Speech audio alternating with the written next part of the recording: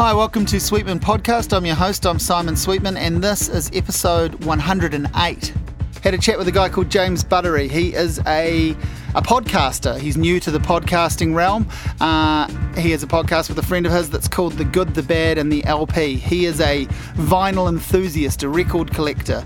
And he's a reviewer in a way too, because he's got a pretty successful YouTube channel where he's really just talking about his own record collection, but he's out there sort of plugging music, showing it off, talking about records and record collecting. So I was interested to have a chat with him about all of this stuff, and that's exactly what we did. It is record nerds nerding out over records. If that's not your thing at all, if you listen to this podcast and regularly and didn't come here for that, feel free to skip this episode. If you are some sort of record nerd or enthusiast, then please check out James's podcast. There's only about 3 or 4 episodes. I think it's 3 episodes as I went to air. They're probably due to drop their 4th one very soon. You can find that. I've got a link to it, of course, in the intro notes. But you can find that the way you find this podcast or any podcast. Just Google it, basically. But yeah, it was fun to sit down. I'd only met him very briefly once prior to this conversation in an airport at about 5 a.m. I had a grumpy, hangry young child with me, so it wasn't the greatest of meetings, but it was enough to say hi and to connect because we've corresponded online. So yeah, this is just me sort of getting his story about what's so special about records and what motivates him, what drives him to collect and to talk about. And we talk about sort of some of the funny,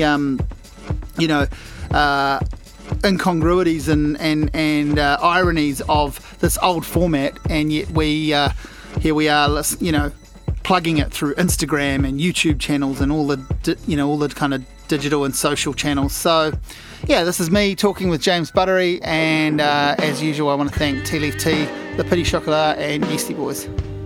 We've only met very, very briefly. We met in one of the most inopportune times, sort of 5-6 o'clock in the morning when I've got a little kid with me.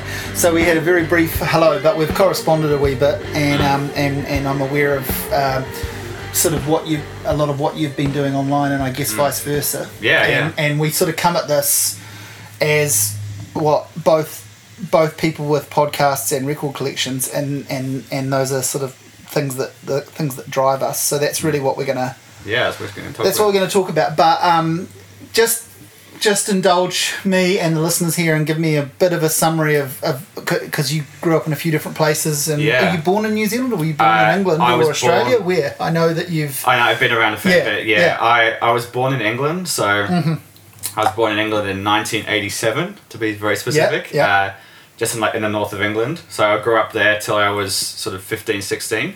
So which is a fair chunk of your childhood. Yeah, right. I didn't realise it was that long. Yeah. And then I moved to New Zealand. So my parents moved us out to Auckland just to get away from, I suppose it was bits of crime, and we had an uncle that lived over in Auckland, so we moved over. So I was there from 16 to sort of 22, 23. So I kind of had end of high school there, and I met friends and formative years and all that sort of stuff. So I like to identify myself as a Kiwi, even though it's kind of cheating. Like, I feel like that is what the first half of your life is as an Englishman in England, but right. That's when I don't really have any massive burning desires to go back. I don't miss the majority of stuff. I mean, there's a couple of things. I'm a big football fan, so that's probably the major tie-in. I sort of made my real life friends and finished high school, and I studied in Auckland. And then my girlfriend and I went over to Melbourne just to go and see new things, and where it's like the culture, the music, the record stores, the food. I went over there for sort of 6 years, and then I've always wanted to live in Wellington. I just always had this is just a magical thing about Wellington that I've always loved or felt connected to. So your move here recently, a couple of years ago, 2 years ago? 18 months ago. So this is the first time you've lived in Wellington. Right. Okay, so I didn't know that either. I thought that you might have had some time here. I knew you sort of had teenage years in Auckland, but I thought you might have had some in Wellington as well. No, I've just always. I remember coming down here with my parents on my first trip down here, and I was really clicked. And I would have been 17, 18 then, and it was just something that I was like, I want to live here at some point. So I've only been here 18 months, and I didn't really know anyone down here. But I found, in terms of music, the scene is quite small and people are so friendly, and I've managed to meet people through records and stuff like that. Yeah. So when did music really click for you? I mean, were you a big music listener? Quite late. I mean, right. So as a kid in England, it was, you're aware of music on some level, but you weren't pursuing it. No, I was aware of music. I mean, my parents weren't particularly into music that much, apart from, whatever the top 40 stuff. And then we would often go on like little day trips or holidays, and they would have some CDs in the car. Yeah. And I would always ask them to put CDs on, and they would have, do you know that beer brand Carlsberg? Yeah, They used to make these CD compilations back in the 90s. Yeah. It was called like, the tagline was like, their tagline used to be probably the best beer in the world or something. Yeah. It was like probably the best CD collection or something like that. And it was like, it had music on it. It had like, I remember Kate Bush, Running Up That Hill was on there, and like Curtis Mayfield and Move On Up. Buzzcocks, Ever Fallen in Love, just a whole bunch of cool stuff, and they would play that quite a lot, and I loved that CD. Yeah. That was like my earliest memory, but that was just them. I was just hearing what they played. I wasn't really, I was like, 11, 12. Yeah. So I wasn't really investigating stuff myself. Yeah. And then my auntie, who was single, met a guy, and he had 2 sons who were my age. And I went over to their house, and they had like a big wall full of CDs. And I started hanging out with them, and they were always playing music, and they were playing stuff like The Who, and they were playing stuff like The Jam, and they had a lot of... I watched Quadrophenia and that whole mod, the whole mod thing I got really into. Yeah. I bought like, those big Parkers that they wore, and I got like the British badge and all that stuff, and I thought it was so cool. Yeah. And then from there, they introduced me to like Oasis, that whole British thing. Yeah. But they were the first people that, they introduced me to music, and I went from there and started discovering stuff, I guess. And so I was about, 15, 16 by that point. Then you get... And it really kicks in when you move to New Zealand. Moved to New Zealand, but I just don't know anything about New Zealand music. I have no reference point. I probably knew How Bizarre was vaguely from New Zealand. Because that was a big hit. And I guess just from there I started seeing local bands here, and around that time was like 2003, 2004, when that whole guitar rock revival, Datsun's, D4, all that sort of stuff was happening. I was right into all that. Yeah. And that sort of strikes me as a good. I mean, obviously I'm older than you, but my memory of that is it was a good time for people going out and seeing gigs. There was quite a strong investment in local stuff. Not just financially, not just record company wise, but there was that. It was the kind of dying. The last big push by record labels, but also just it was a nice time to be going out and taking a punt on stuff. I obviously didn't know any different, so I just assumed that was the way it was. And then I soon found out, I was like, just died right off. And so when do you connect with records, and what is it about records that connected with you? Because you obviously didn't really grow up with them. Didn't grow up with them, no. I mean... Because that's my thing. Like, records were in the house when I was young. For sure. And so that's kind of what... I've always had records, and we never got fully rid of them, but I guess my parents got rid of the rest of their records, and I always wished they'd held on to them, and I could have had them. They sort of gave them away to someone who probably sold them. And they had some good stuff, and I've got a few of their surviving records, but so there was always records. So it wasn't but definitely there's a, and this I think is quite common, there was a nostalgic sort of urge to go back to it for that. But for you, there's no nostalgia. There's absolutely no connection at all with nostalgia. So is it an aesthetic thing? I mean, you work as a designer and stuff. There's obviously part of that. I suppose I think as a designer, I mean, for me, before records, I listened to stuff on like the old iPod, so the artwork is like the size of your thumb. It's literally a thumbnail, So I didn't get to see that stuff, and then when I saw a record that I loved, I think because I was again quite late, so obviously I was getting into music when I was 15, 16, and then when I finished high school, I didn't go to uni, but I went to like a design college in Auckland. So when I was about 17, 18, 19, I was doing that, and that was very close to Real Groovy. So I just started popping through Real Groovy and just, in between, before class or after class, I would just start browsing, and then I could see these records in real format. And for the first sort of 6 months, I didn't really have a turntable. I didn't really know how to play with them. I just looked at the covers. And and I remember stuff that I rember seeing back then that now is, astronomical figures. Original Miles Davis's were just $12, $15, all that stuff. You know how it used to be here with Real Groovy. People would say how cheap stuff used to be. Yeah, totally. But I spent a lot of time there. Even with Dan, the podcast that we'll get to later, we both went and started looking around, and I learned stuff through records, which is kind of a cool thing. Yeah. Reading liner notes and things like that. Yeah. So. I mean, I remember being sort of 9, 10, 11 years old. I'd just read the inserts and the back covers of all the records in the house. You know, even before I listened to it, and even stuff I wasn't, because there was no internet then. That was my kind of internet browsing. Was looking through this stuff and reading. Reading finding out what musicians played on the same records, and that was always interesting to me. That is so I was talking to a friend about this. So obviously for me, when researching and learning about music, I've got everything at my fingertips. Yes. Someone like yourself, when you were younger, you'd read a review of an album, but you don't know what the album cover looks like. You don't have that link. You don't have the visual link. Whereas you would have gone to the store and you would have seen it and gone, oh, this is what the band looks like. This is what the artwork looks like. You know, I know what I'm looking for. Yeah. You know, because I can. But I suppose 15, 20 years ago, you wouldn't always necessarily know what the album looked like until you know. Or you before you even heard the music, you just know the review. Yeah. It's funny. I mean, I got into reading. You know, I'm always like on the Facebook page that I do and stuff. I always sort of every now and then I ask questions around what people's favourite music books and stuff, and you get people that are really, really interested in music and they listen to it a lot and they don't read particularly anything about it. And I always find that weird because reading about music is and obviously I write about music, so I want there to be people interested in reading about music because it's kind of what I do, but that was how I learned, and continue to learn. And, yes, most of it's online now, but, I used to, at sort of 13 or 14, go to the school or public library and get a book out about Jimi Hendrix because I'd heard about him and I'd heard 2 of his songs, and I might read a biography and then go and find a greatest hits album. And that was the kind of process, and it was...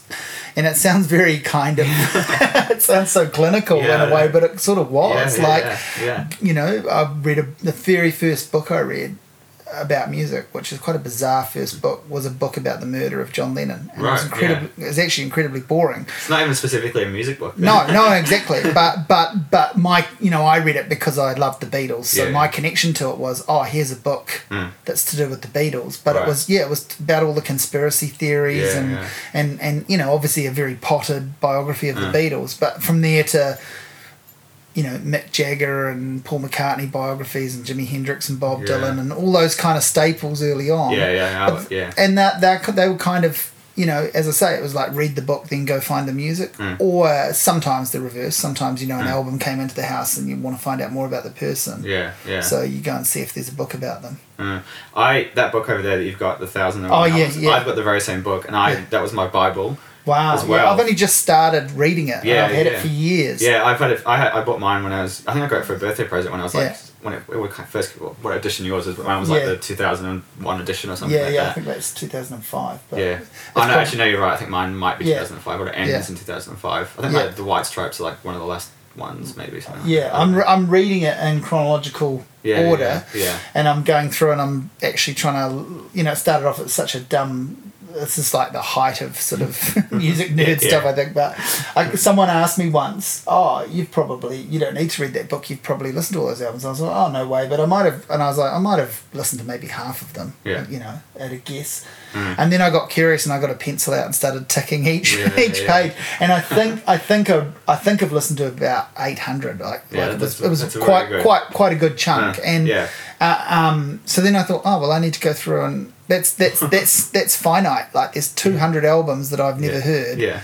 I'm going to go and listen to them. And so I'm up to like 40. Wow, I've made it through 40 records that I've never heard. And as I'm going, I'm reading each entry, including the ones that and that's about as nerdy as you can get in a way, but it's kind of fun. And also it's amazing. Like I think of all the 40 or 41 or 2 albums I've heard, I've pretty much found them all on Spotify. Every single one, obviously. But that's kind of amazing use of that when you think about, listening to records from the very early 1950s that you can't find anywhere now, and it's at your fingertips. It's pretty great. Yeah. And I guess especially kids now, they don't I appreciate technology because I remember before very, very beginnings of the internet so I can still appreciate, I started off, I bought a few tapes and CDs and then gone weird back to vinyl, but I can appreciate how amazing Spotify is with kids these days. They just have no concept of it's always going to be there. It's kind of dangerous in a way. It's kind of really cool and kind of really scary. Like my 6-year-old just can't fathom why something is not there. Mind you, probably 60-year-olds and 40-year-olds can't fathom why, if the Spotify users now can't fathom why they can't find it there. So do you have any sort of leftover vestiges of that of music collection? Do you still have some tapes and CDs, or are you exclusively vinyl? I've got some CDs lying around. Stuff that I almost do keep for nostalgia, which is kind of such a weird concept that I'm keeping CDs for nostalgia. But I'm buying records, I've just had this novelty run with CDs where I've kind of got back into them, which is weird. I had a massive CD collection. I don't know how many I had, but at one point, because I was reviewing CDs and I was reviewing music right on the sort of cusp of the internet coming in, in terms of, obviously we were using the internet, but we were really just using it to Google things and send emails and a tiny bit of online shopping, and there were no social networks, and I remember writing an article about how to buy music online, and being commissioned to write an article about using the local services, and where and this was still like just ordering a CD and 3 or 4 days later it would turn up, but you didn't have to leave the house, and that was deemed so I was receiving CDs for free to review, and I was still buying them. I'd always been buying them. And then there was sort of obviously a big second-hand boom, so you were starting to get quite a few $1 and $2 CDs. So I sort of went on this massive kind of, I'm going to build a library, and it's all for reference. I'm reviewing them. So I reckon I had about 6,000 or 7,000 CDs. 1,000? Okay, wow. Yeah, no, it was mega. I definitely up over 5,000. Like I ran out of, and I've seen bigger collections than that, but at that time, anyone that came to my place was kind of bamboozled by just how much music there was. And then I had a pretty modest record collection at that point. I maybe had a couple of 100 records. But I had thousands of CDs, and then I just started giving them away, trading them in, and I got rid of a lot. Obviously, you can converting them or whatever, putting them on iTunes and burning copies and things like that. But I started, basically that was kind of how I funded a record collection. It was trade reviews. But I would get these things, like I'd watch a movie and I'd get the soundtrack and think, oh well, that's like for reference. What and then obviously now references. Well, that's the whole thing. Now that you've got almost like a backup of everything you need is always there. You have to have these. And then I just started getting rid of them because of physical sort of space and so on, and lugging them around. And when we moved into this place, I still had, I would say, 1,000 or so CDs. And now I probably have a couple of 100 max. But I have started I know it's funny, I'll go and buy things for $1 that I used to own, and it's like now I play them in the car, and I didn't have a CD player in the house for years. I've just sort of set one up again, and so there is a real novelty to it. It's funny. It's so cheap. I just reminded of a story. I remember, because I've been like following you since I was probably it's probably 19, 20, 21. Oh wow, I remember when I got my first job as a designer. I was working for Fletcher Construction in Auckland, and I would check your stuff. Like you would do album reviews for stuff back in the day, and you did a thing about, you had a record crate with sealed records. When people would come over, they get to pick a record. And so I thought that was my first memories of interacting with you, was you did an article. I thought that was like the best idea ever. Oh right, I thought it was so cool. That's probably that was around about the time when I was buying records as well. So cool. Maybe in some sort of distant way that crossed over into my mind. But I always remember that. That was it was kind of a fun game, and then what you called it. You had a name for it or something. I can't remember either now. So how that started was kind of, for a while I had a really, really shitty record player only, and so all I played on it was like the very old, hand-me-down records that could survive it. But I was interested in building up the collection again and getting, so I'd get all these new records, and so any ones that were brand new and sealed, it was kind of like, well, they're not going on that shitty, so they stayed in a crate. And then when I got a better record player, it was kind of like, it became this sort of novelty, like not trying to convert people, but just an interesting experiment to see you know, did people, I guess, of my generation particularly, if they weren't into records, did they care about a finite selection and, you know, a sort of like mini holy grail moment I didn't think that thing existed on vinyl. I mean, the very first record to come out of that crate, which I thought was cool, was a full record crate full of sealed records, and a friend from England was visiting, and, you know, a couple of friends from England, they weren't particularly vinyl enthusiasts of any kind, I don't think, and they chose Prince Purple Rain, and I was like, well, that's great, that's a great start, because it's one of my favourite albums, and it was kind of like, you know, if you didn't pick, and it was this kind of funny, like, you know, thing for me, like, not only what is someone going to choose, but, you know, I'm getting to experience my record collection through someone else's selections in a way. It's a really great idea, and then we moved here and had a kid, and it was like, oh, that's too hard to keep up. You know, like we sort of started getting towards the end of the crate started dwindling, and I wasn't replacing them with new things, new sealed things, and then it was like one day we just started. I don't know if it was our housewarming here or what, but one day we just ripped open about 20 or 30 sealed records in a night, and that was kind of fun too. And that was the end of that was the end of it. Then they just went, and it also, I guess, there is that weird thing that as much as this is, you know, there's a bit of fun behind a sort of fetish aspect to it. There's also that, you know, finite days in your life, like why have something, you know, when you can open it, why have something and not listen to it when you can have it and listen to it. There's people that buy records to resell them later on or to keep them sealed, and I've got to listen to it. But yeah, I mean, that whole crate thing, that was even before the vinyl revival, so people maybe wouldn't have seen the Prince record in years, like they wouldn't have seen a vinyl record of it in years, and they go, wow, you know, that's the feeling of like, you know. And what it kind of started, because I had a couple of I guess there were probably a few things in there that I, you know, maybe should have kept sealed too. Like, but I don't really believe in that. But because I used to, when I worked in a record store in the early 2000s, it was almost a novelty for things to come out on vinyl. And I think I would every now and then I'd sort of maybe beg the rep to give me a copy, or I'd order in and buy for myself. More likely a copy of something, and I remember getting the Strokes' first record on vinyl and having that sealed, that sealed for years. Did they have the band, like the original cover? And I don't even have that now. I got rid of that record, which is kind of, I just got completely over them.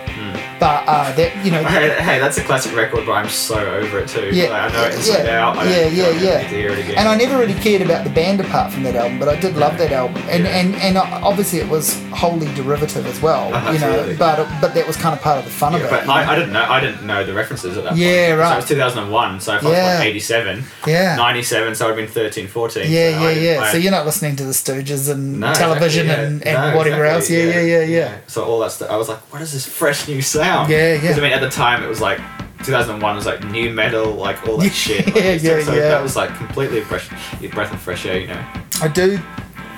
I've never really understood the new metal thing. That is a genre that I'm glad I was sort of. I feel like I was slightly too old for it, you know. Like people my age got really into it and still are in some cases. But for me, you know, I had to review quite a bit of it, so I did. So I've probably heard more of it than I ever wanted to on one level. But it never took with me, which was quite. Didn't you have to go to like Disturbed or something? Like I've 4 times. I've seen Disturbed 3 times. What else have I? And POD twice, I think, and a few other sort of bands from that ilk. For a while there was the alternative, which sounds terrible, and I can't believe I'm talking about this because I have no interest in metal at all. It just sort of it feels to me like it just dated so badly so quickly. I mean, even the fact that it's new, spelled NU. If that's not going to date something, I don't know what's going to. But I mean, for me, the Strokes, that was a big album. But it's funny, like, for a person depending on you're born, a reference point of things. Like for me, that was completely new and revelation because I didn't know any better. You know, whereas as you get older, you listen to stuff and you go, oh, that just sounds like a rip-off of that. Like it's so easy just to like, you know, discount things. One of the revelations of my life as a music listener early on was was the first two Beastie Boys albums, that's a different kind of set of references in that they are, you know, overtly taking from things and reconstruct. You know, I don't know which is more original. Maybe what they're doing is actually more original because they built something around it, but those first two Beastie Boys albums provided for many years a chance to sort of, you know, like suddenly I'd go, oh yeah, I do recognise that. That's, you know, some were really obvious. There's Led Zeppelin drum beats and riffs and there's Beatles things and stuff, and then there's all these horror movie bits and you can still go back to something like Paul's Boutique and go, oh actually shit, I just heard the original version of that just recently. So that was kind of. I find that a lot with like jazz music, like listening to some hip hop, like that Nas Illmatic record.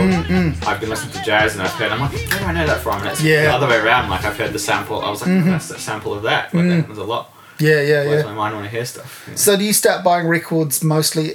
Like, do you really fire into it in Melbourne? Yeah, I mean, so in Auckland, I was sort of picked up a lot of the classics. I used to do like your Jimi Hendrix, your Led Zeppelins, Velvet Underground, stuff like that. And then when I got to Melbourne, just being around a lot more record stores and stuff like that, you just get access to a lot more stuff. Like a lot of jazz records are there, and I started working with a guy. We started working on the same day, and he was really into music, and he had a big record collection, sort of an audiophile system thing like that. And he introduced me to a lot of music, and I just started building up from there. And it's just when you live around the store, corner from a record store that has amazing stuff, it's very hard to resist. Yeah, because I try to work out, like, you know, I mean it's obviously futile to try and pinpoint anyone's tastes really, but I know I've got quite wide ranging music tastes, and more so I think than, you know, because I write about it publicly, I think people like to think they've got you pegged and think that you only focus on this and stuff like that, and they don't realise that you actually,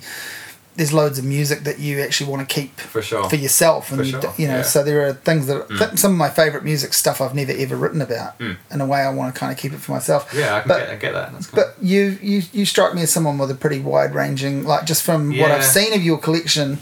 You've got some pretty diverse. I mean, stuff going on. You're big into jazz. I went through like I do like to explore a lot and really like to learn new things. Even things I'm coming back around to now that I dismissed a long time ago.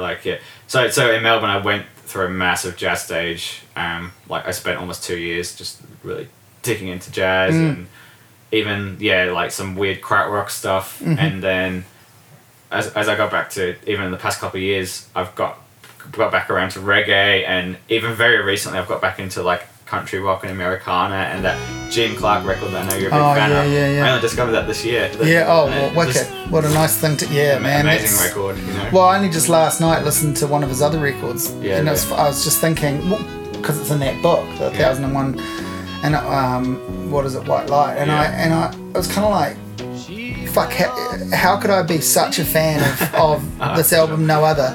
And I mean, obviously I know Gene Clark and I'm, you know, the Byrds and stuff, and I'm into all that, but how could I be not really that interested in his other, but that's kind of quite cool. Sometimes it's cool to just find something that, because to me, like, and I discovered them at the same time actually, but Gene, and they're roughly from pretty much the same time, Gene Clark's No Other and Neil Young's On the Beach are records that I don't know how to describe it, but to me it's kind of almost irrelevant that they're music. They're not, you know, and I love Neil Young. I've got loads of Neil Young. I've heard sort of everything he's done.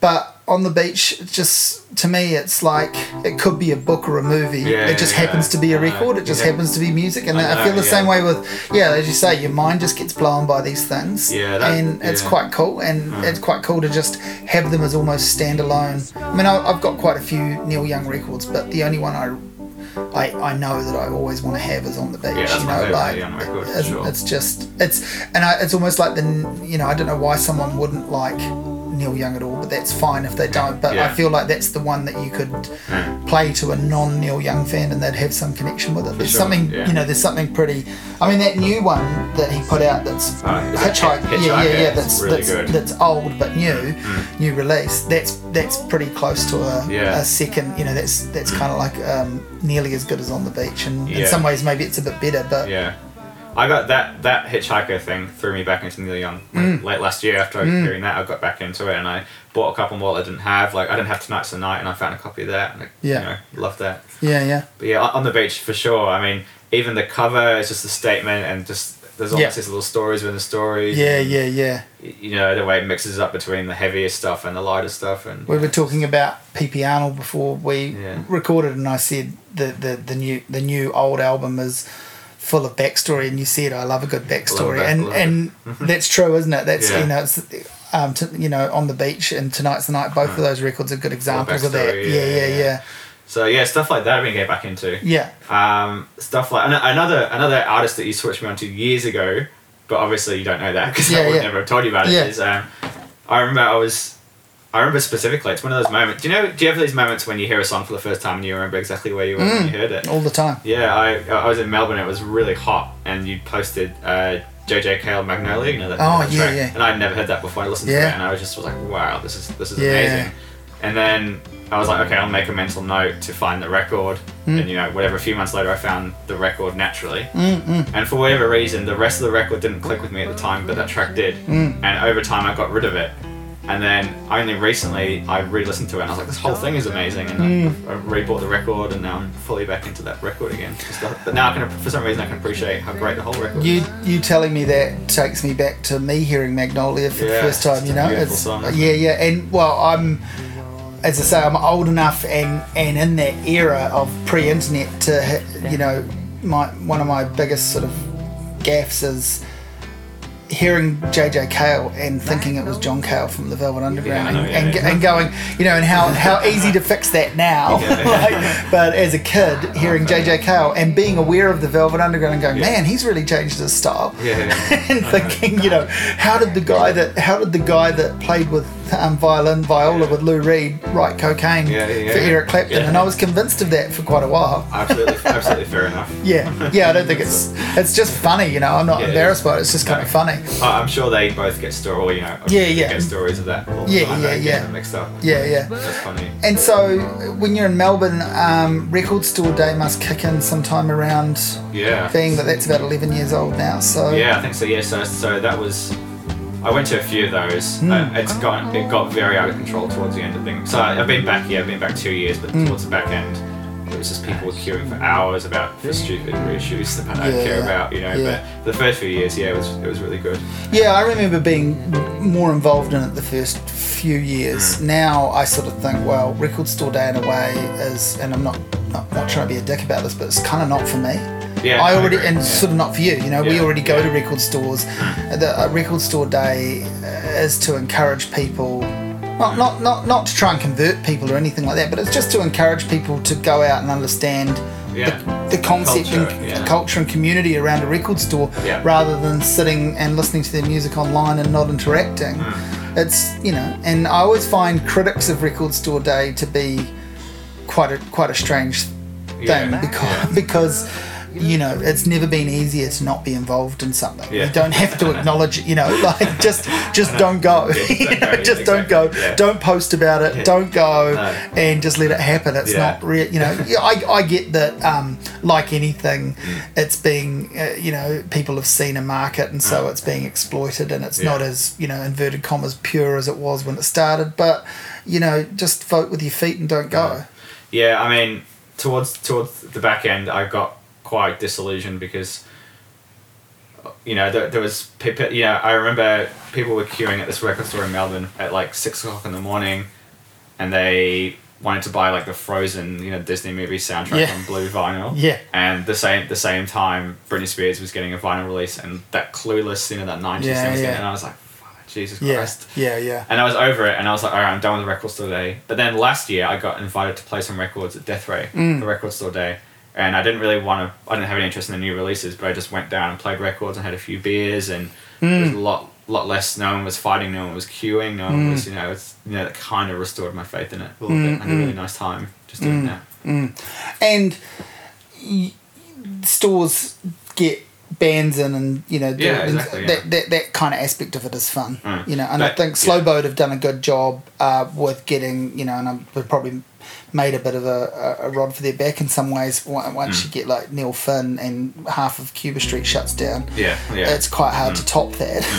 Actually, I went down for a bit last year and I saw Teeth play, and that was really good. I really enjoyed that. They were great. I think was it Record Store Day? I'm sure. It would have been. I caught them in the morning. Or maybe I went after I went to Death Row. Really nice.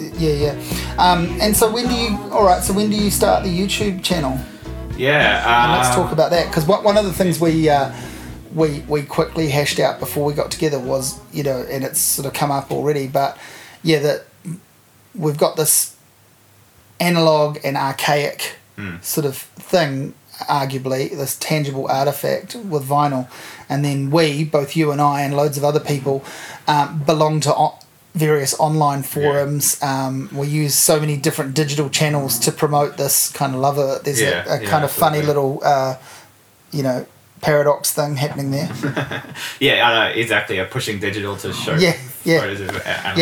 Exactly. So you start a YouTube channel and you basically review your own record collection in a way. Basically, That's essentially it. I suppose it is essentially, I review my purchase choices. So I was in Melbourne probably for about 6 or 7 months, and I met this guy that we started work, and we got on really well, and he had a big hi-fi, and he said he's found this really great Facebook page where people post records. I was like, can you invite me in? It was like a closed group thing at this point. And inside there, people were posting links to, this was like maybe 6 or 7 years ago now. Posting links to, there's about, maybe 10 or 20 people making these little videos where they just show off their record collection and they talk about records. And I started watching them and I got really interested, and I was learning stuff about these records people were talking about. And they were talking about it with such passion, they were like, you need to listen to this, you need to check out this. And I was like, I've by that point I had, a couple of hundred records. I was like, well, maybe I could do this too, and because I was watching these people, but I was also interacting with them on Facebook, almost in real time. People were encouraging me to make a video, so I started making these videos where I started talking about my records, and I guess reviewing them.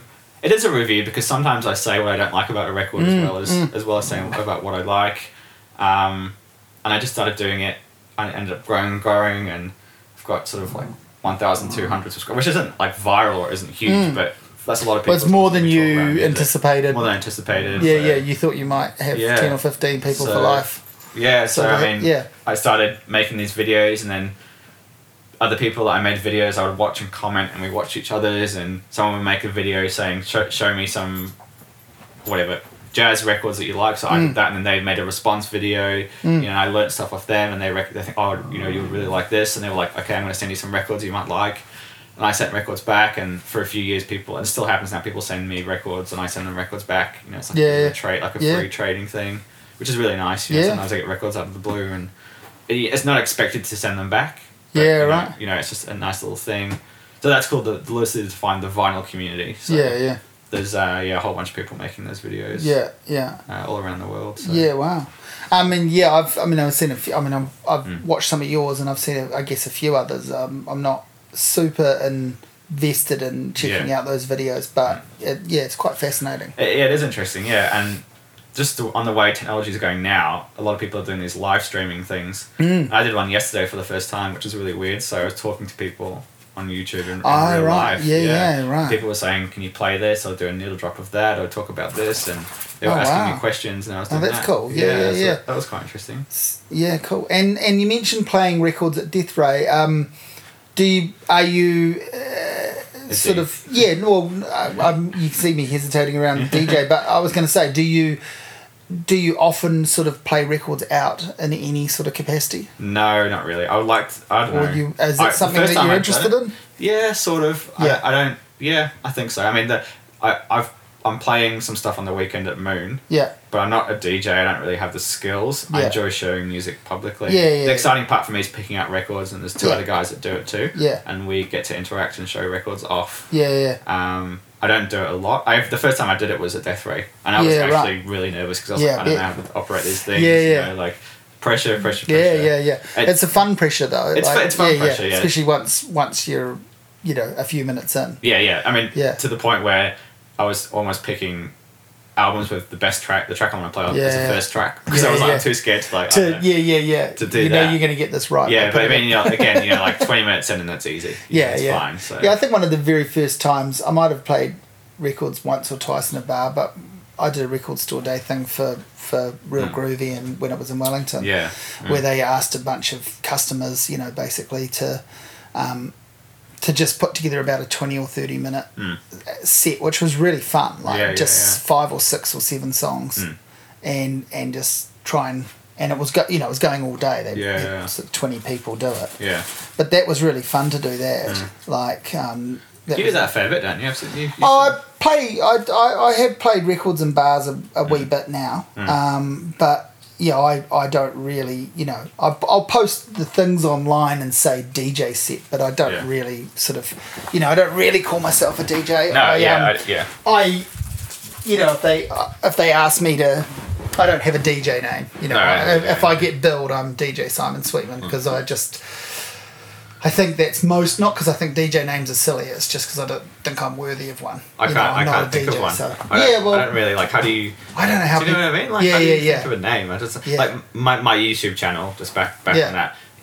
People have these names or these aliases that they use for their YouTube channel. Like Vinyl Collector. Blah blah. I can't think right now, but mine's just my name because I was like, I don't know. I'm not really. I don't feel like I'm a product. I don't feel like I. You are, but your name is your brand anyway. So that's what you've ended up doing. But I mean, I don't set myself out as a brand or like I don't really.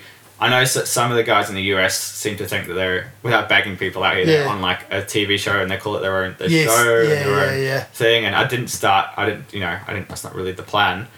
But I've got people that send me a message saying, "I love your thing. I watch you every week." It's sort of become this weird. Yeah. Well, I mean, I'm the same with this podcast. I couldn't think of a name, so I just called it Sweetman Podcast. Yeah. It's, which is probably really unappealing to a lot of people and really dumb, and maybe it comes across as sounding arrogant if anything, but it's just because I didn't. I hope not, but it's just because I didn't want to put any. It was hard enough to get it going without putting energy into thinking of a name. Yeah. And then trying to plug a name. So you've come up with a good name for a podcast. We could segue to that. Yeah, I can't claim that. That was my friend Dan. Yeah. But particularly for your particular podcast, it's about the best name there could be. Yeah. So you're 3 episodes in. You're about to, maybe by the time people hear this, the 4th might have just dropped. I'll be adding a link to it in the notes. But it's called The Good, the Bad, and the LP. Yeah, which is a fantastic name. Actually. Yeah. And so talk about how that came about.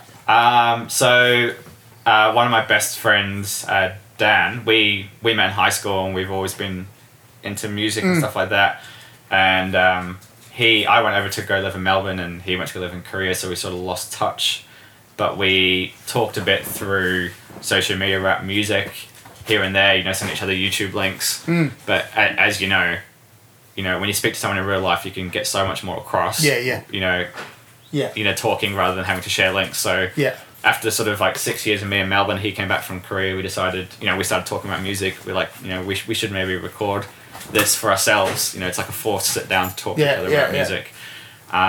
Because we have a really good flow in the way we talk. We can just, I can go off on so many tangents and there just seems to be always content there with us to talk about. So we decided just to record it. And Dan works for NZME. He records a lot of jingles and stuff there in Auckland. So he knows the whole setup and the recording and all that. So we decided to start a podcast. Why not? I mean, we have such great conversations that we felt they were worth recording or sharing at least. Did you? And so, I mean, did it come about quite swiftly once you made the decision, or were you? Was there a lot of? It's because it's a bit like when you first play records. Your description and experience of first playing records at Death Ray, were you nervous about putting it out into the world, and did you? A little bit, yeah. Dan came up with the name, so I'm going to claim that. Yeah. And I think he was originally going to do one by himself, and then he suggested it to me, and then we sort of said, okay, let's do it. And it actually came about in a bit of a rush because I was up in Auckland over Christmas, and I was like, okay, should we just do it? Should we just record one? Yeah. And so I went down to his and we had a few beers just to sort of loosen up the vocal cords a bit. Yeah. And then we just recorded it and went for it. So yeah. But you're in it now, and it seems to be. I mean, it's I dare not listen back to the first episode of this podcast because it was nearly 3 years ago or whatever, and I remember being quite nervous doing it. Yeah. And, I feel like they got better. I feel like they got better quite quickly after, but I don't really know. And now I'm just in it. But so listening to yours, it's quite interesting. I remember I said to you, wait until you've done 2 or 3 before we talk, because then we can actually not just name the podcast, we can reference it. So I've listened to the 3 that exist, and there's you can chart the improvements. Can you? Okay, I don't know. So. Yeah, I feel like you can. Well, the rapport that you guys know that you have is now cemented with the listener, I think. Right, okay. It's like we trust you in the first episode that you guys are mates and you get on and you have a rapport and you reference that, but we're really just sort of going with your belief in yourselves. True, and now and I find this the case. Did you, and I mean you actually, because you put me onto, and you'll have noticed this because I sort of share all the podcasts I listen to, but you put me onto that Heavyweight podcast through. Did you like it? Yeah, well, so far, yes and no. I do like it, and I'm sticking with it. I find the guy a little bit annoying, but maybe people in glass houses shouldn't throw stones. Having a podcast where you talk about finding other people's podcasts or the hosts annoying is risky business and dangerous territory. But some of the stories are really great, and some of the ways he goes about telling them are really great. And then there are other ones I'm less interested in. But the Moby one, which was great, and that was what I was sort of there for. But I've kept up with it and followed. I'm sort of getting towards the end of it. That's probably one of the only ones that I've sat through quickly and listened to the whole thing. Well, what I was going to ask there was, did you, I mean, that seems to me to be an example of it, but have you found, since you've started a podcast, more of an interest in other podcasts? A bit of a research type thing, like just seeing how the medium can work? And a little bit. I mean, I work from home a lot. And I, for some reason, find that I can't listen to music while I'm working. I don't know why. It's really weird, but I can listen to podcasts. Maybe it's the people's voices that I feel are surrounding the room. It just sounds really sad to say, but I don't know if mentally I need to separate something where in terms of I need to listen to my records in the evening when I finished work, or listen to music. I don't know. And this has only started happening since I've been working from home. I can't listen to music with full attention or something, so I started listening to podcasts. But the first I started listening to yours, and I listened to Dr. Tennant at the Verbal Highs. Which is really interesting. Lewis. No, I'm a couple of episodes behind, but I've listened to pretty much all of them. The new series, I'm letting a few bank up, obviously, and then I had a bit of a break because I went through. He did 50 last year, and I listened to all of them, and he reckoned. I mean, he had me on his podcast at one point, and listened to that. It was fun. It was interesting. It was definitely an interesting experience to have a bit of a tables turned thing. But he said to me at the time, "You're probably the only person that's listened to all of them." I'm not sure about that, but it's it's an interesting podcast. I'm so bad because I really like them. But I haven't even reached out and liked or said anything, and for no particular reason. So if he's listening now, I'm a really big fan.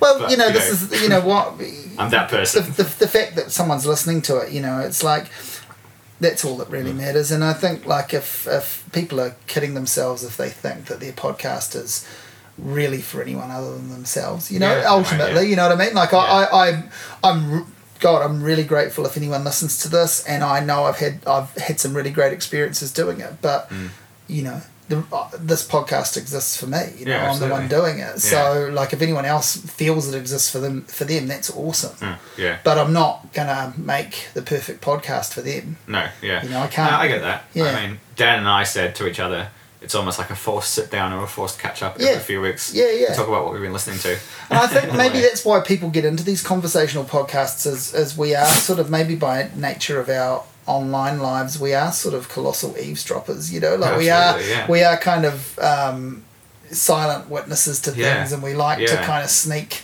Facebook stalk people or whatever, all of those kind of things. And so listening in on a conversation that a lot of people say of the conversation-based podcasts, the best ones are where you feel like you could be in the room that's with them or whatever. For, and that's clearly what you guys are trying to do. Yeah, absolutely. I mean, it's kind of different because for you, it's almost more of an interview kind of. Yeah. Whereas for us, it's more just a loose topic, which is, Yeah, well, I like to have, I mean, some of them are more interview, some of my ones are more interview styled than others because I think some people come to it with no real interest or understanding of a podcast. They just see it as another radio interview. Someone's holding out a recorder in their back, and that's totally fine. And then other people understand the medium a bit more and come to it with more. But the great thing is that means that that's what's enabled there to be over 100 of these, is because every episode is different. Absolutely, God, I don't want to ask the same questions of different people. I don't want to do that. I want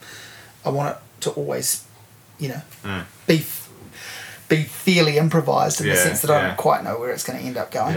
I love the Ant Donaldson one, by the way. Oh, cool. Yeah. I think that's my favourite one. I think it was really good too because it was kind of a little bit of a long time coming. We talked about. He's a guy I keep sort of bumping into in the street, and he says, not yet, mate, but soon. I'm just getting, and he was sort of talking about how he needed to get prepared for it, and then he was, and actually he was, but we ended up having a pretty loose conversation. Towards the end, it really got he started just talking a lot and opening up a lot. Which was really cool because I didn't know if he was going to do that or not, but. And I actually just bumped into him a couple of days ago, and he said, and I said to him that there'd been some good feedback on that, and he's like, "Oh, you haven't actually listened back to it yet, but I'm going. I've listened to the start, and I'm going to. People don't need to listen back to themselves. I never expect that. I don't know why someone might do that, but then again, they're allowed to as well.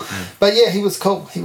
Yeah. Just a bit at the end talking about the batch and how you guys had that night, and I was like, that's fantastic. Yeah, it was really good. Sort of. Scene setting, for a sort of imaginary vista, something people can't quite, not everyone's going to have that experience ever in their life, but I mean, I was visually, that's what I mean. His experience of it, I think, took people there. That's a really good one. Yeah, cool. There's been, I mean, they're all. I sincerely think they're all good and worthwhile. I haven't. If I did one that I didn't like, I wouldn't put it up. No, if it was a disaster in the sense that I thought it was profoundly uninteresting or whatever, I wouldn't put it up, but there's certainly been a handful of ones where I'm like, man, that was really cool. And the Phil Judd one for me is huge. Was a big thing to get and went well. Another one I really enjoyed. Now we're just talking about my favourite. Just quickly, is you did one with the lady, I forgot her name, from the jazz festival. Sheila. That was really interesting. She's great. Really I've done two with her actually because you did a jazz festival thing and then did one at the very end of last year to promote this year's New Zealand festival. Right. But she's bowing out. This is her final. And she's been, I mean, and that was the jazz, when I talked about the jazz festival, that was the first time I'd actually met her. Right. But I've seen her at the events, and I know she was a good talker. And clearly, a good knowledge. She's programmed some really great things over the last few years. I'm sure someone will step up and do just as good a job, hopefully. But man, she's brought some. I mean, that jazz festival really. Yeah, it's amazing. And because the thing is, early 2000s. We had a really cool jazz festival going, and it used to run for like a week or 10 days. And I saw in Wellington, really? And I saw the Necks. Right, and that's what got me into the Necks, and a kind of eureka moment in my life as a music listener. I just get sent along to review this band. I look them up and go, oh yeah, they sound cool, and just absolutely just blown away, front row, mouth wide open, and some 15 years later, I meet one of the guys and interview him on a radio station in Australia, which is kind of surreal. But we used to have some really cool stuff, and then it just dried up. It just went away. There was no support for it. There was no, I don't know, they ran out of money, whatever. So, it wasn't until about 2010 they did this really cool thing where they brought out Sonny Rollins as just a standalone. This is your jazz festival. Not part of the festival. Well, that was it. It was just a one-off event. This is spend the budget on getting someone amazing out. And it was a really good idea. It's like, well, fuck, if you want to have a jazz festival, have Sonny Rollins. And and he was at his late peak. He's just sort of announced that he's packing it in, but he's nearly 90 now. So we saw him in his in his early 80s, and he was pretty amazing. Still. And that kind of set up what they've done since, the last few years. Is it every year? Okay, for some reason I thought it was NZ Festival, Jazz, NZ, but it could be No, the NZ Festival is every 2 years, but the Jazz Festival's been every year. And so they'll probably announce it any day now, because basically they wait for the New Zealand Festival to finish, and then they'll, because it's the same team, or lots of the same team work on it. So then they'll just turn around and announce the Jazz Festival. So it'll be interesting to see who comes this year, because the last 2 years, or 3 years, they've had this thing with one or two really big names, and then lots of local stuff, and heaps of really great local stuff, but just sort of Wayne Shorter, Joshua Redman, Bill Frisell, they've pulled out some big names, and every year you go, shit, they brought out Sonny Rollins, how can they top that? And then they bring out Wayne Shorter, how can you top that? And Bill Frisell was money left as well. No, well that's it, and Bill Frisell was obviously a pretty good get. For last year, so I wonder what this year's going to bring. Well, obviously there's no, I'm just me making a link. I noticed that in Melbourne there's a Sunrise Orchestra have announced a show round about the time. Right, so fingers crossed. But I don't know if that will even. Well, they have. They do grab largely from what goes to Melbourne and stuff. So, they have a relationship with them, and that's how it works. Because who flies all the way out to New Zealand for one show? I know. Yeah. Oh no. Well, that's cool that you like that, because talking to Sheila was great, but and actually that's another one. There's a lot of good feedback from, I think, just because it's an interesting story and she's a good talker. But I was a little worried about posting something like that people would go, well, that's a bit boring. We don't care about that. But actually, because quite she's not a musician or whatever. I guess so. I mean, I'm trying to talk to all sorts of different people. I don't want it to be. People don't have to be famous to be on here, and people don't have to be a musician. A lot of people think it's a music podcast. It's kind of just a conversation with people that are passionate about the arts. Exactly, one way or another. Yeah. So, so you've done 3 episodes of your podcast. You're about to do the 4th. So what's I can't work out your frequency. Is it monthly? Or is it? I can't work it out yet. Is it just? It hasn't fallen into a specific thing yet. It's supposed to be every 2 weeks. Right. But it's sort of been every 3 weeks. But everyone says consistency is key.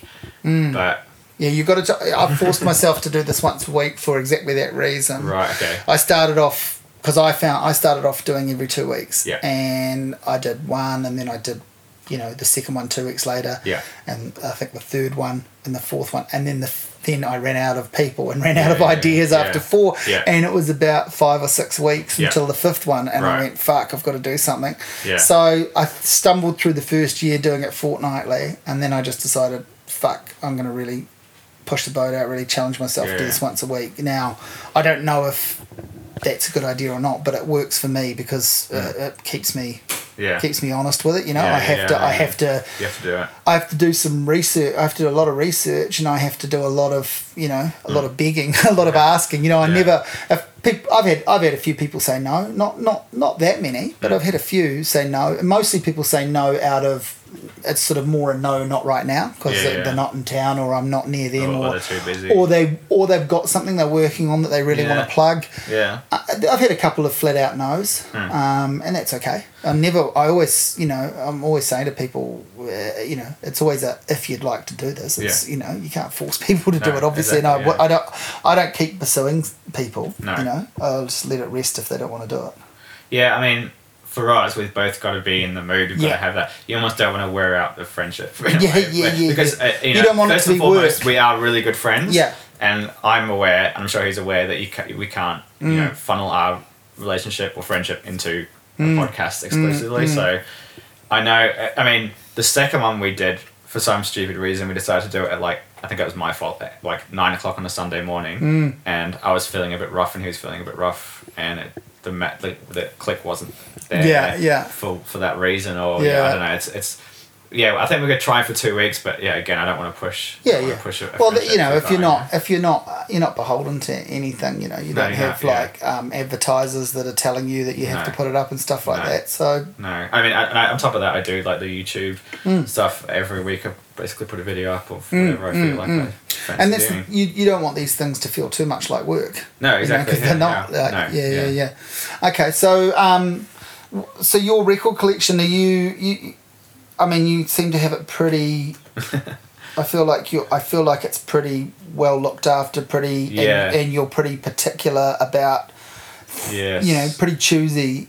Talk me through a bit of the rabbit hole of that. Yeah, like I want to know sort of your approach to collecting, and maybe we can talk about like special items, things that have either a huge monetary value or a huge personal value to you, things like that. Cool. Yeah. So I have about sort of 800 records. Yeah.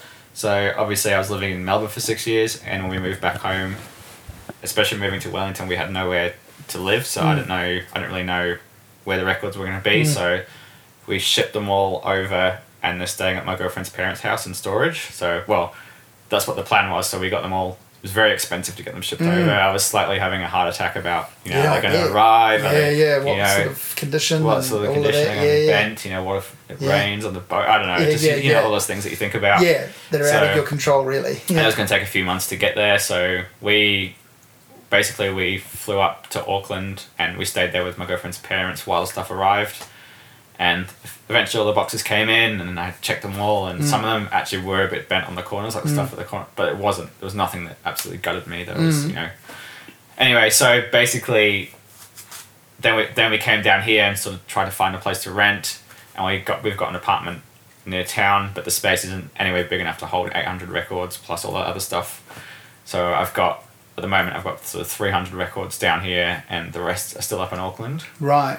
So I've still got a lot of stuff up there. Yeah. And down here, I've sort of got stuff that I'm maybe not 100% familiar with, or stuff I really love that I play a lot. So it's a weird mix. But So a few favourite go-tos, and then a bit of education. Some stuff to learn. Yeah, or stuff that I have this. I really like the idea of having like a fat-free collection of stuff that I think is either essential musically, and of course I like it, or stuff that I love, or I don't know. Yeah. Just stuff that So I mean, I'm going to sell some stuff at the record fair this weekend. Oh yeah. There's another thing I wanted to ask you about, because I know you've done that before. So I'm selling some stuff this weekend. Yeah. So I mean, I like the idea of selling some things that you maybe don't need and getting something that you really would like to have, like a nice item or something like that.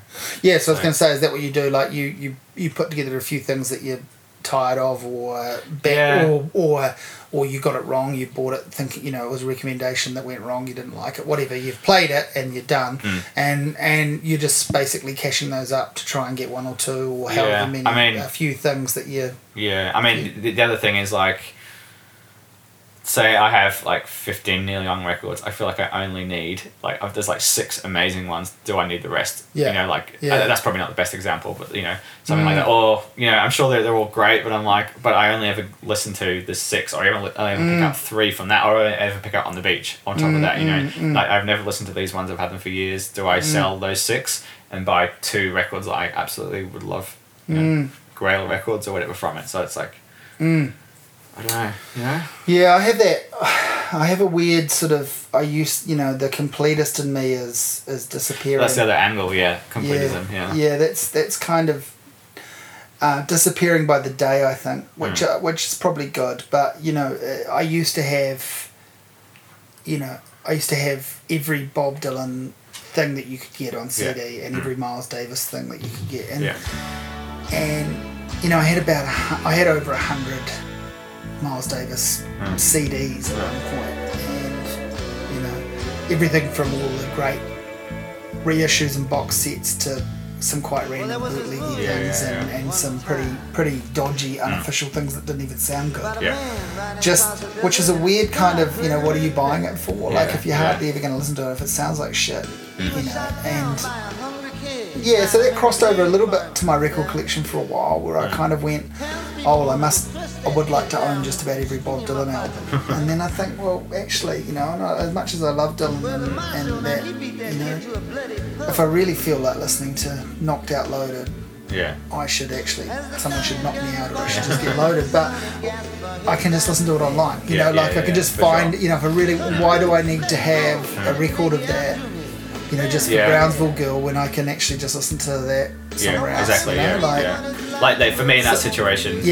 If I got into like an artist that I wasn't familiar with, I would listen online. I would do some reading, read a book or an article, or really decide which ones I feel are essential, and then I'll look at getting the records that I feel. Which in a way is bad because I'm probably missing out on some stuff. Oh yeah, but we can't all be across, you know. So my dad built that little crate for me, 2 beer crates that he stuck together and put on wheels, which I sort of designed, asked him to do. Yeah. And that's my little kind of research crate of, or like those are things that I'm checking out for whatever reason. Cool. Either I've never heard them, they're brand new to the house, or I've dug them out from the shelf and realised it's been years, or I'm interviewing something, or whatever. Like, and that's been quite a good new system for me. Yeah, that's cool. To just have that, but because obviously I've got records in another room. And that's quite a nice like. Just biting off a finite amount to... For sure. I mean, I have like an inbox, like lots of new stuff. But also, because I make these videos where I, like you say, review my own collection, that's almost like worked its way into the system of listening to records, because I'll buy something new, I'll listen to it a few times, you know, get myself familiar with it, and I'll make a recent finds video, which is, 10 or 12 records I've seen a couple of those, and I can just talk about them, how I feel about them, and then once the video's made, I'll put them into the collection or whatever. So that's almost like a step in the process itself in a way. Which is kind of interesting. Now, where do you source all your records from? Obviously, you buy them from the shops in Wellington. Like you'd go to Death Ray and Slowboat and RPM and and whatever. But you buying stuff online as well? Yeah, I mean, there's a couple of which I hate doing, is like eBay sites and the bidding, but I does my head in having to do bidding auctions and stuff, because it's just unnecessary. Cause there's a couple of online stuff where I'll get new reissues and stuff like that. But I'll just talk quickly about Melbourne record stores versus here. So in Melbourne, you've obviously been to Melbourne. I only went to Melbourne once. So that's where I interviewed Phil Judd for the podcast, and we went to go and see Patti Smith. Did you have any time for any record stores? No, not really. I mean, it was Easter, and we were sort of socialising, and I sort of look, if I'd found a really good record store, I would have gone in, but where I was, and just being open to exploring Melbourne, I didn't really find, I obviously didn't really look it up or anything, so I didn't so no, I didn't. I think I went into a JB Hi-Fi for the purpose of buying a phone charger or something, and I had it, because I can't look away, I had to go and have a quick look, but obviously there's not really anything there I need to be involved with, but I still had a quick I still touched the records, I still had to flick through a bin and then ran out, and that was it. That was my only sort of vinyl experience there. So I mean, the best ones. But people talk about people talk about it. Great Melbourne record stores. It's one of those things where the shops are so well curated that everything in there is always really great, but it's also priced up a bit because it's so curated. So they've obviously searched out these records and bought them, and then brought them in and then put a markup on them. So you can go and you can get amazing stuff. My feeling is that record stores in Australia are quite expensive. Yeah, they are. Yeah. There's a record store that I used to live nearby, and I went back for a friend's wedding earlier this year. Yeah. That's when I saw you. Yeah, in the airport. Yeah, that's when I saw you there. And there's like original Fela Kuti records on the wall for like $100. All this sort of stuff. So in your mind you're like, oh my god. Inside, but you're also like, Jesus, this is expensive. Yeah. So you can get great stuff all the time. Yeah. I also feel like the record stores over there, some of them employ people to go out and go to garage sales, and they go to Sears Estates, and they have a really strong grip on, they almost control the record supply in a way, and they, because there's so many record stores and people doing it, you don't really have opportunities to go out and find, bargains and stuff. Whereas here, I'm finding stuff I'm looking for ages at much cheaper prices, but at a less frequency. Like I can go into Slowboat for 4 weeks, and not find anything, but then I can go in, one day and I'll find something I've been looking for forever for a really cheap price. And that's happened, 6 or 7 times. I found some stuff I've been looking for a very long time. And I just cut on. To me, that's the cool. That's my favourite thing about buying records. Because it obviously, and I've really slowed down because I can't afford it, and I don't have space, and I have a child. And all of those sorts of things. So I have slowed down massively, and now I kind of trade things, and I trade records and get out, 1 or 2 things I want, get rid of 20 things I don't need, etc. But I mean, I've got a record on hold at Slowboat at the moment that I thought I'd never see on vinyl. What is it? It's it's of no interest to anyone but me, I imagine. It's Jeff Lynne's solo album, from 1990, right? And I was aware of the album, but I'd never heard it until just recently. Right, yeah. And you can't, it's not on Spotify. I couldn't find a copy in the library. I looked around. It hasn't been properly sort of anniversary reissued. Yeah. But the whole album was on YouTube. Right. So I ripped it from there just so I could have it and play it in the car a few times, and I really dug it. Yeah. And then I thought, well, it must be around, and I had a bit of a look. Anyway, there it was in the front window when I was walking home from somewhere else. The old Slowboat front window. Brilliant. I just ducked in and was like, I put this aside. I'm coming back for this. Yeah, so I'm already pretty excited about that, which makes me sound like a horrible nerd, but that's as it is, you know? It is. Yeah. It's finding something. Yeah. I've had, in the past year, I've had moments of like Dr. John the Night Tripper. Oh, yeah. I looked for that in Melbourne for 6 years, an original copy or an early copy. That find it, and I walked into Slowboat and they had a copy there. That's probably mine, actually. Is it? Probably. The UK copy of that. Oh, possibly. Probably. Anyway, that for me was like moment holding that up. Yeah. I've started actually seeing people posting things on like some of the vinyl Facebook, and I know they're my records, which is quite funny. I know they're my records that I've traded in. I take some. I don't know what. There's no pride or something. It's just kind of quite funny. Yeah. I've definitely spotted that quite a bit in the last year. Mine had that dent in the corner. Yeah, exactly. It just sort of exactly. Yeah. Yeah, funny. And so what's the most you've spent on a record? Okay. So I mean, there's things where there's occasions where I've traded up. So I've traded in things to get something for a big ticket item. Yeah. It's probably an instance where I've gone in and bought something for a lot of money. But you haven't technically planned it. I haven't really thought about it. I saw it in a store and I bought it. And I'll talk about my first big purchase. So my first big purchase was, I was probably about, maybe 19, 20. And I got the My Bloody Valentine Loveless, like the first original pressing of that, which I paid $60 for, which was like a huge amount for me, but it's still a decent amount of money. But back then that was a big deal, and I bought it off Discogs, and it was the first time I bought it off Discogs. I was very nervous, where did it come from, what's the condition like? It was meant to be a mint pressing, that was the going rate for that record at the time, and I bought it, and it was so exciting that I got it, and it arrived, and it was like a big deal. Now, of course, it's like a $300 record or something stupid. And it was in good enough condition. Yeah, it was perfect, and it was very exciting. I always remember that as being my first big... And you've still got it. Still got it. Yeah. And not selling that. Although it just got reissued recently. Yeah. It sounds good. I won't bother getting the reissue. But I was going to say, do you have multiple copies of things? I'm not in multiple copies. No. Some people are, though. I don't know. That's not really my thing. I had a few double ups of things, and I mostly get rid of them. Yeah. Well, the fact you call it a double up shows that it's not. You know what I mean? It's not planned. No, it's not. I don't know, but I know I've got 2 copies of Joni Mitchell's Hejira. Yeah, well, that's a great record though. And they're both in that crate because I know I can't remember which one of them's pretty poked and one of them's quite good. So. No. I want to kind of, if the poked one is good enough for someone, I'd like to, I'll give it to someone because it's such a great record. But it might actually have to go in the bin. Totally. I can't remember. So I've got that. And I've got 2 copies of the Bob James album with Taxi on it. Because I'm such a fan. Because I'm so into that. Yeah. So, what Bob James is that? Is that 4 or 3 or something? No, Touchdown. Oh, with the cover. And it's, it's an okay album. It's not as good as the other ones, but it's got Taxi on it. Taxi's a big deal for me, Angela. Yeah. So that was that one. Yeah. The most expensive I bought, it's not a blind bag because I know what it was. So I was in Melbourne and I got paid, of course, and it was a Friday night and I was going to meet some friends for drinks, and I stopped into a record store on the way home.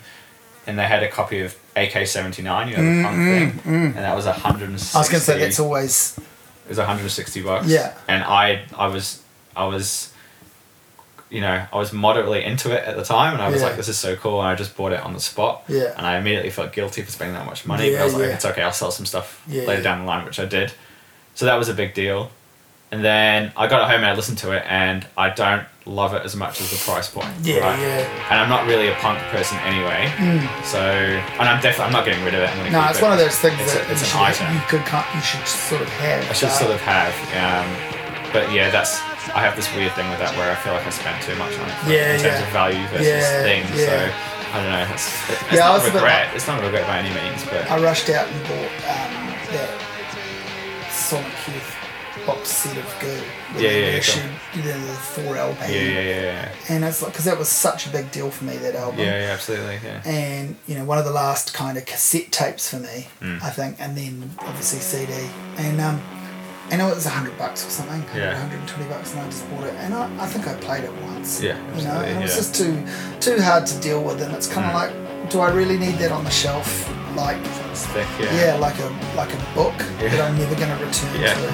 And so that's one that I feel a bit guilty. I don't know. I probably bought it with credit for trading other things for all I know, but I definitely traded that back in months or a year or so later, having played it once. Yeah, exactly. Which is kind of stupid, but no, I get what you mean.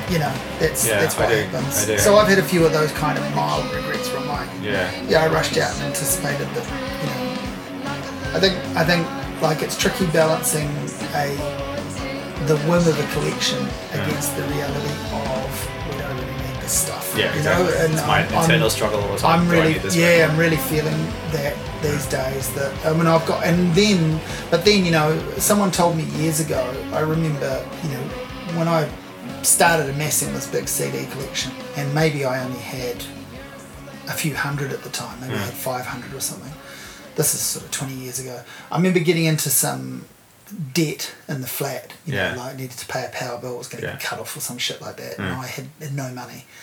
And so the only thing to do was sell some CDs. And I remember choosing 5 or 10 and feeling kind of sick. I can't do this. And going off into the other, I smoked at the time, going off into the other room, having a cigarette, this big dramatic shit.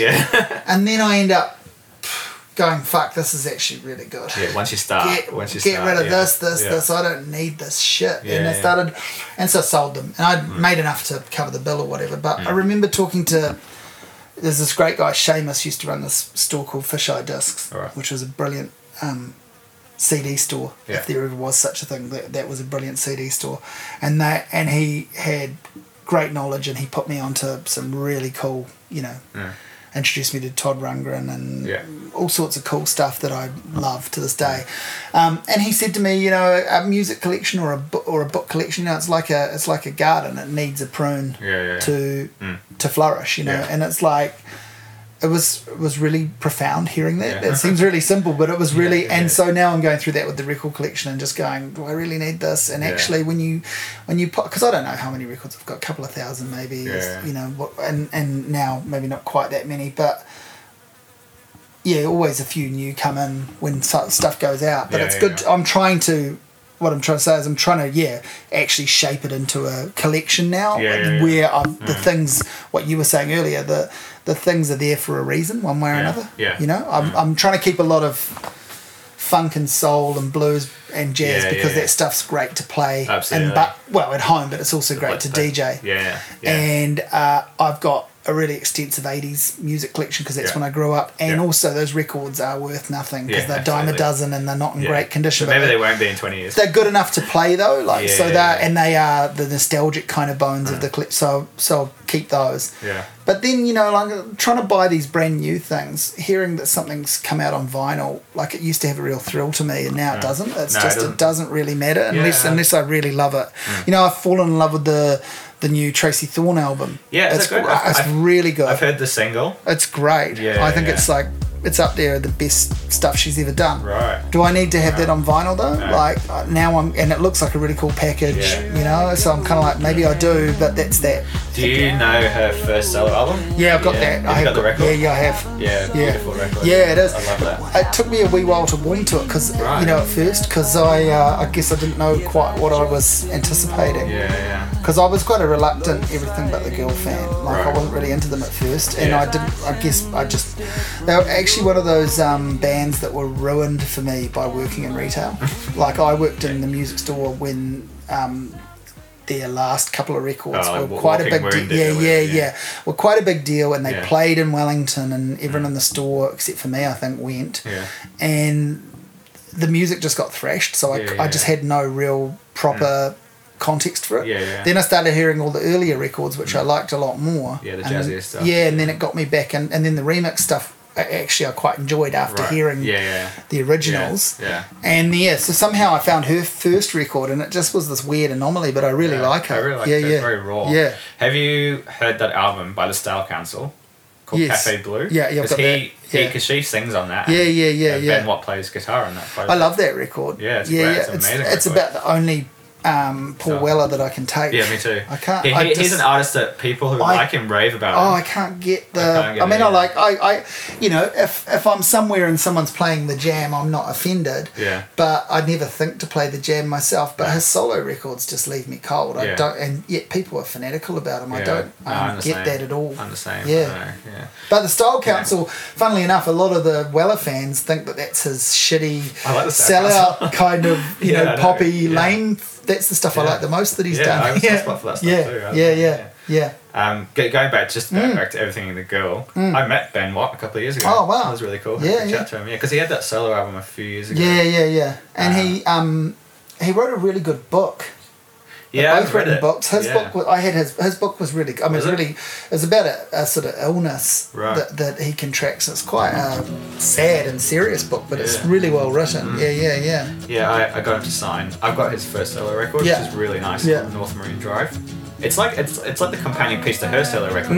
Have you heard it? I don't think I know that one. Yeah, check it out. I mean, I've seen it, but I don't think I've heard it. It's worth a listen because it's basically like his solo. Yeah, right. It's before they both. I think they just met. Yeah, so right. they both would have heard each other's records and then decided. So it's kind of a cool little. Yeah, cool. Thing. I'll definitely have to check that out. Yeah, I took my record along and got to sign. In terms of meeting famous people, there's this Danish saxophonist called Mats Gustafsson. You might have seen his name. Yeah, I have. There's a lot of really experimental stuff. Yeah. He's in a band called Fire. Yeah. I think they were even played here a couple of years ago. Yeah. And like a really big fan. It's sort of like a bit punky, raw, free jazz stuff. And I saw him play in Melbourne. And at that point, I was in a really big mode. I was really listening to him all the time. I was obsessed. I was very excited. And the venue had upstairs and the downstairs, and the gig was upstairs and the bar was downstairs. So before the gig, I was walking up the stairs and I could see he was coming down the stairs. In my mind, it was in slow motion. Should I say hello? Are you a big fan? Blah, blah, blah, blah. And for some reason, as he was coming down the stairs, it was quite narrow, so we had to acknowledge each other in some way. And he just put out a new solo album. So I said to him, "Is your new record any good?" That was my stupid question. Because I just didn't know what to say. He obviously didn't know who I was, no idea who it was. I was just a random person with a weird accent to him, asking him if his new record is any good. I kind of think that's a good question to ask in a way. I don't know. It's possibly, it's honest. It's honest, yeah. Yeah, he said he really likes it. Yeah. You should check it out, and he's got another record for sale up there, and it was we had a little bit of a chat. It wasn't anything amazing, but it was just like the stupidest thing to do. Well, I remember you saying, it was you that said, when I posted about Ant Donald tonight, it was you that said that, I've never met him, but I see him around and rah, and I think about going up and talking to him, and I said, I wrote back and said, do it, because that's how I got to meet him. I worked in a record store, and he came in, and I'd seen him play. I can't quite remember I think we talked about it on the podcast, I can't quite remember the timeline, but I feel like it was days or just weeks before, and I'd seen the Razor Blades, and they had blown my mind. I mean, that was like seeing the Necks or anything else that's mind blowing. They were one of those experiences, and kind of more so because it was a bunch of people that lived in the same city as me. It wasn't like the big flash famous musicians come to town. It was just like, here are these people with day jobs, and they're fucking incredible. That was quite mind blowing. So I just said to him whenever I saw him, "Hey, you're in that band." I saw, what are they called, the Razor Blades? He's like, yeah. And that's how I started. I was just like, fuck, you're amazing. And I was just a total dickhead fanboy.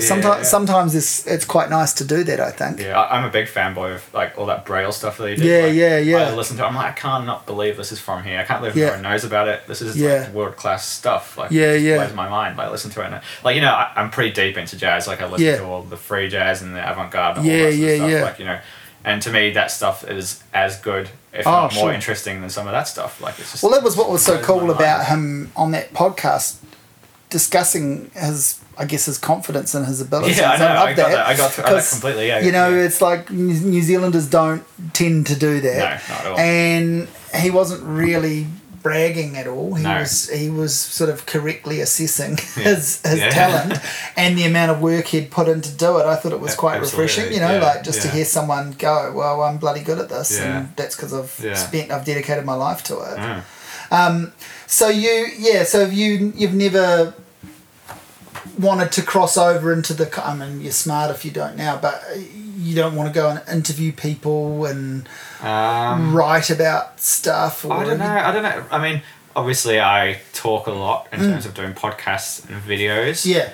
I haven't really had any opportunities to do writing that much, but probably, I'm a pretty decent, I'm a fine writer, nothing fancy, but you haven't really had an opportunity to do it, I suppose. I don't know. It's not really something you've thought about too much. Yeah, I mean, I don't really know where I could write. Yeah, I suppose I could write. Well, there's nowhere now. There's nowhere to write, exactly. You just have to start your own thing and do it as a hobby. There's nowhere.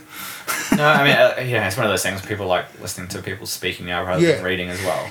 It's more portable and we like to multitask, don't we? So if you've got to walk somewhere and you can learn something or hear something on the way, gain some information. I listen to your stuff and other podcasts while I work, Yeah, that's amazing that you do. I mean, I guess I do that a little bit. I listen to some podcasts, but I find it hard to listen to podcasts when I'm working. I listen to them a lot when I'm walking, walking or driving,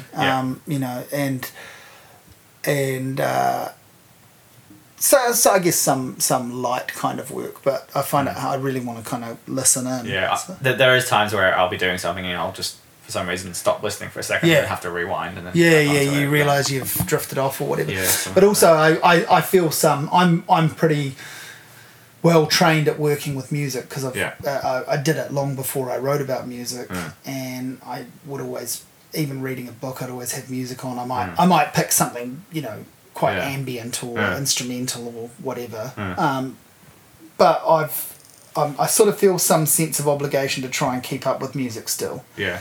Maybe not keep up with every brand new release by artists that don't interest me, but like going through that 1001 albums, there's plenty of music that's good, that's old, that I've never heard. Oh yeah, for sure. It's that's kind of fun too. So I sort of work with music more than podcasts, and also, as I say, it's kind of my field or whatever. Yeah, I mean, it's eternally finding the balance between listening to new music and going back and discovering old music. Because, like you said, I love music history. I love reading about it. I love figuring out how bands can connect with each other, or how this guy played in this, or I'm a big fan of like learning about scenes or vibes, or how people were at certain areas, certain times, how the politics or the time or the how the economics affected punk music, all that sort of stuff, how it all came together. So it's so easy to go back in time and listen to stuff. But then I've also got to keep, there's so much new stuff coming out. And do you have, I've heard you talk about it on your podcast, Grails and so forth, do you have much of a wish list of things you're kind of checking in on, or waiting to become available or whatever? There's stuff. Even something as stupid as like that Walking Wounded record that's been everywhere now. I would like to get a copy of that, but that's like $100 record. Is it? Wow. Yeah, it's stupid. Yeah, that's ridiculous. Just because I have a soft spot for that record. That's by no means like a massive grail or something. Something like that Dr. Tree record, the New Zealand jazz funk thing, something like that is stupid money, and I feel like it has to be lying around somewhere in someone's garage sale or whatever. I know. I always see copies of Boodle for $150 or whatever, and I just resent, like, I'm real pleased if someone else has it and finds it cheap, but I don't resent them for that, but I do kind of wish to be the person that finds it in a second-hand store in the South Island for $5 or something, because people have done that, but I would like to get hold of that because I've never owned that, and obviously that's a great record for artwork as well as a great record. I don't have many that I can think of that things come up like that. I get surprised by things existing on vinyl like that Jeff Lynne. I'm sort of, that's cool that's there, and it's I don't know, $30 or $40. It's not outrageous. Awesome. It's pretty, and that's just a sort of whim. And And it's about as close as Jeff Lynne got to making the Beatles album that he wants to make. It's got Ringo and George on it. Right. So it's him sort of indulging his Beatle fantasy. Yeah. And as close as he can get to the source. And I kind of like finding things like that, but I don't sort of have this. There are a few things that I'd love. All the things that I think I would really like to get are sort of too expensive. Like Aphex, well, that's the thing. Aphex Twin records and things like that. Things that are really or the Kruder and Dorfmeister K&D, which is around now, but it's $100 because it's like a 6 LP. Yeah. But, and then it'll be like that Sonic Youth thing. I'll get it home and I'll play one side of it and go, "Fuck, this is a pain." I don't actually, Yeah, I know what you mean. It's hard. I did find that the Dunedin Double original of that in slow rate for like $30. Yeah, wow. And that was a couple of years ago, and I don't know why it was low priced, or I don't know for whatever reason.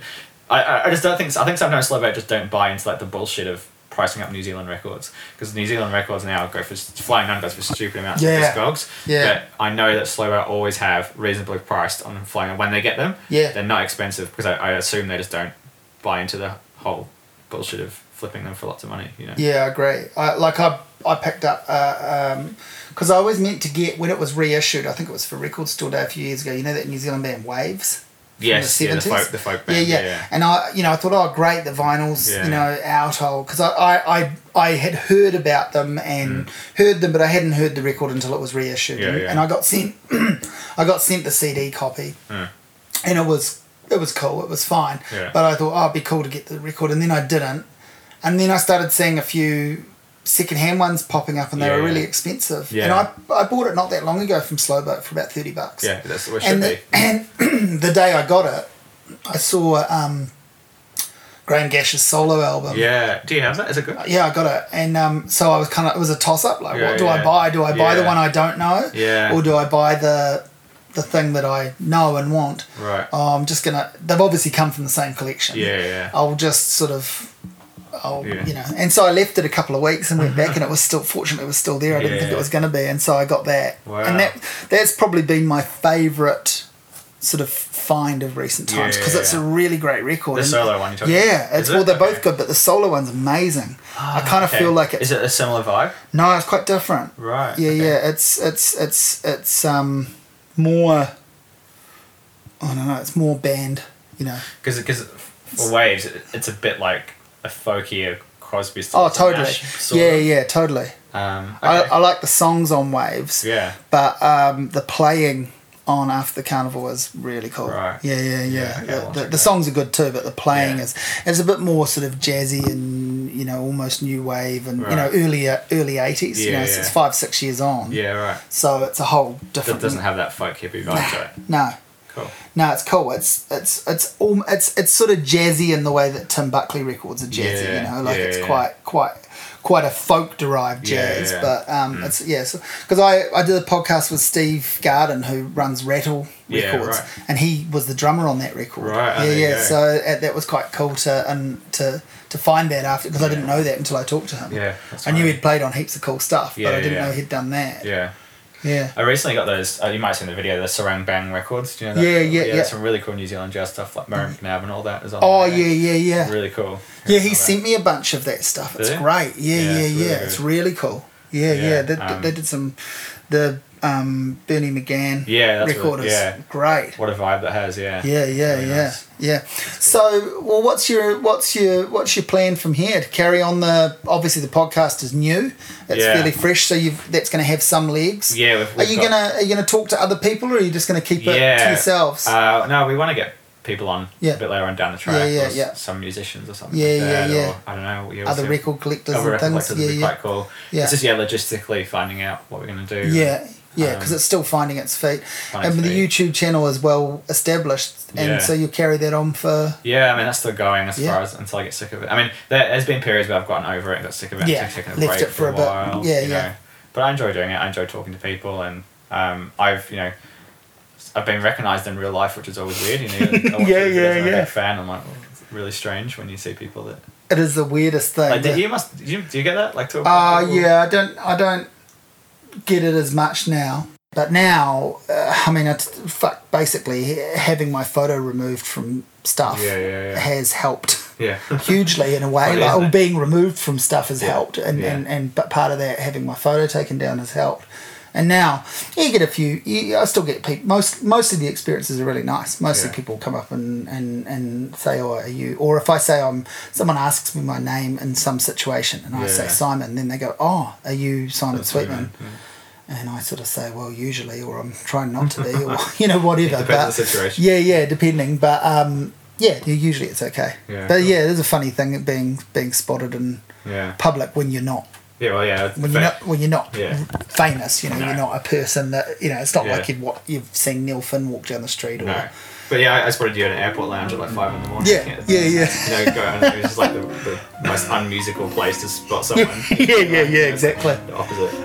It's quite funny. Yeah. So we should probably wrap up. I'm thinking, what have we left out? Is there anything that you want to talk about that I feel like we've covered most of what we were gonna? Yeah, I mean, it's like I'd say this is a bit more of a ramble type thing, or a bit of it's good. I mean, I'll put up links to your channel and your podcast and stuff, and give you guys a plug. And I hope that the podcast continues on well. I've enjoyed what I've heard of it, and I feel like I hope this one continues as well.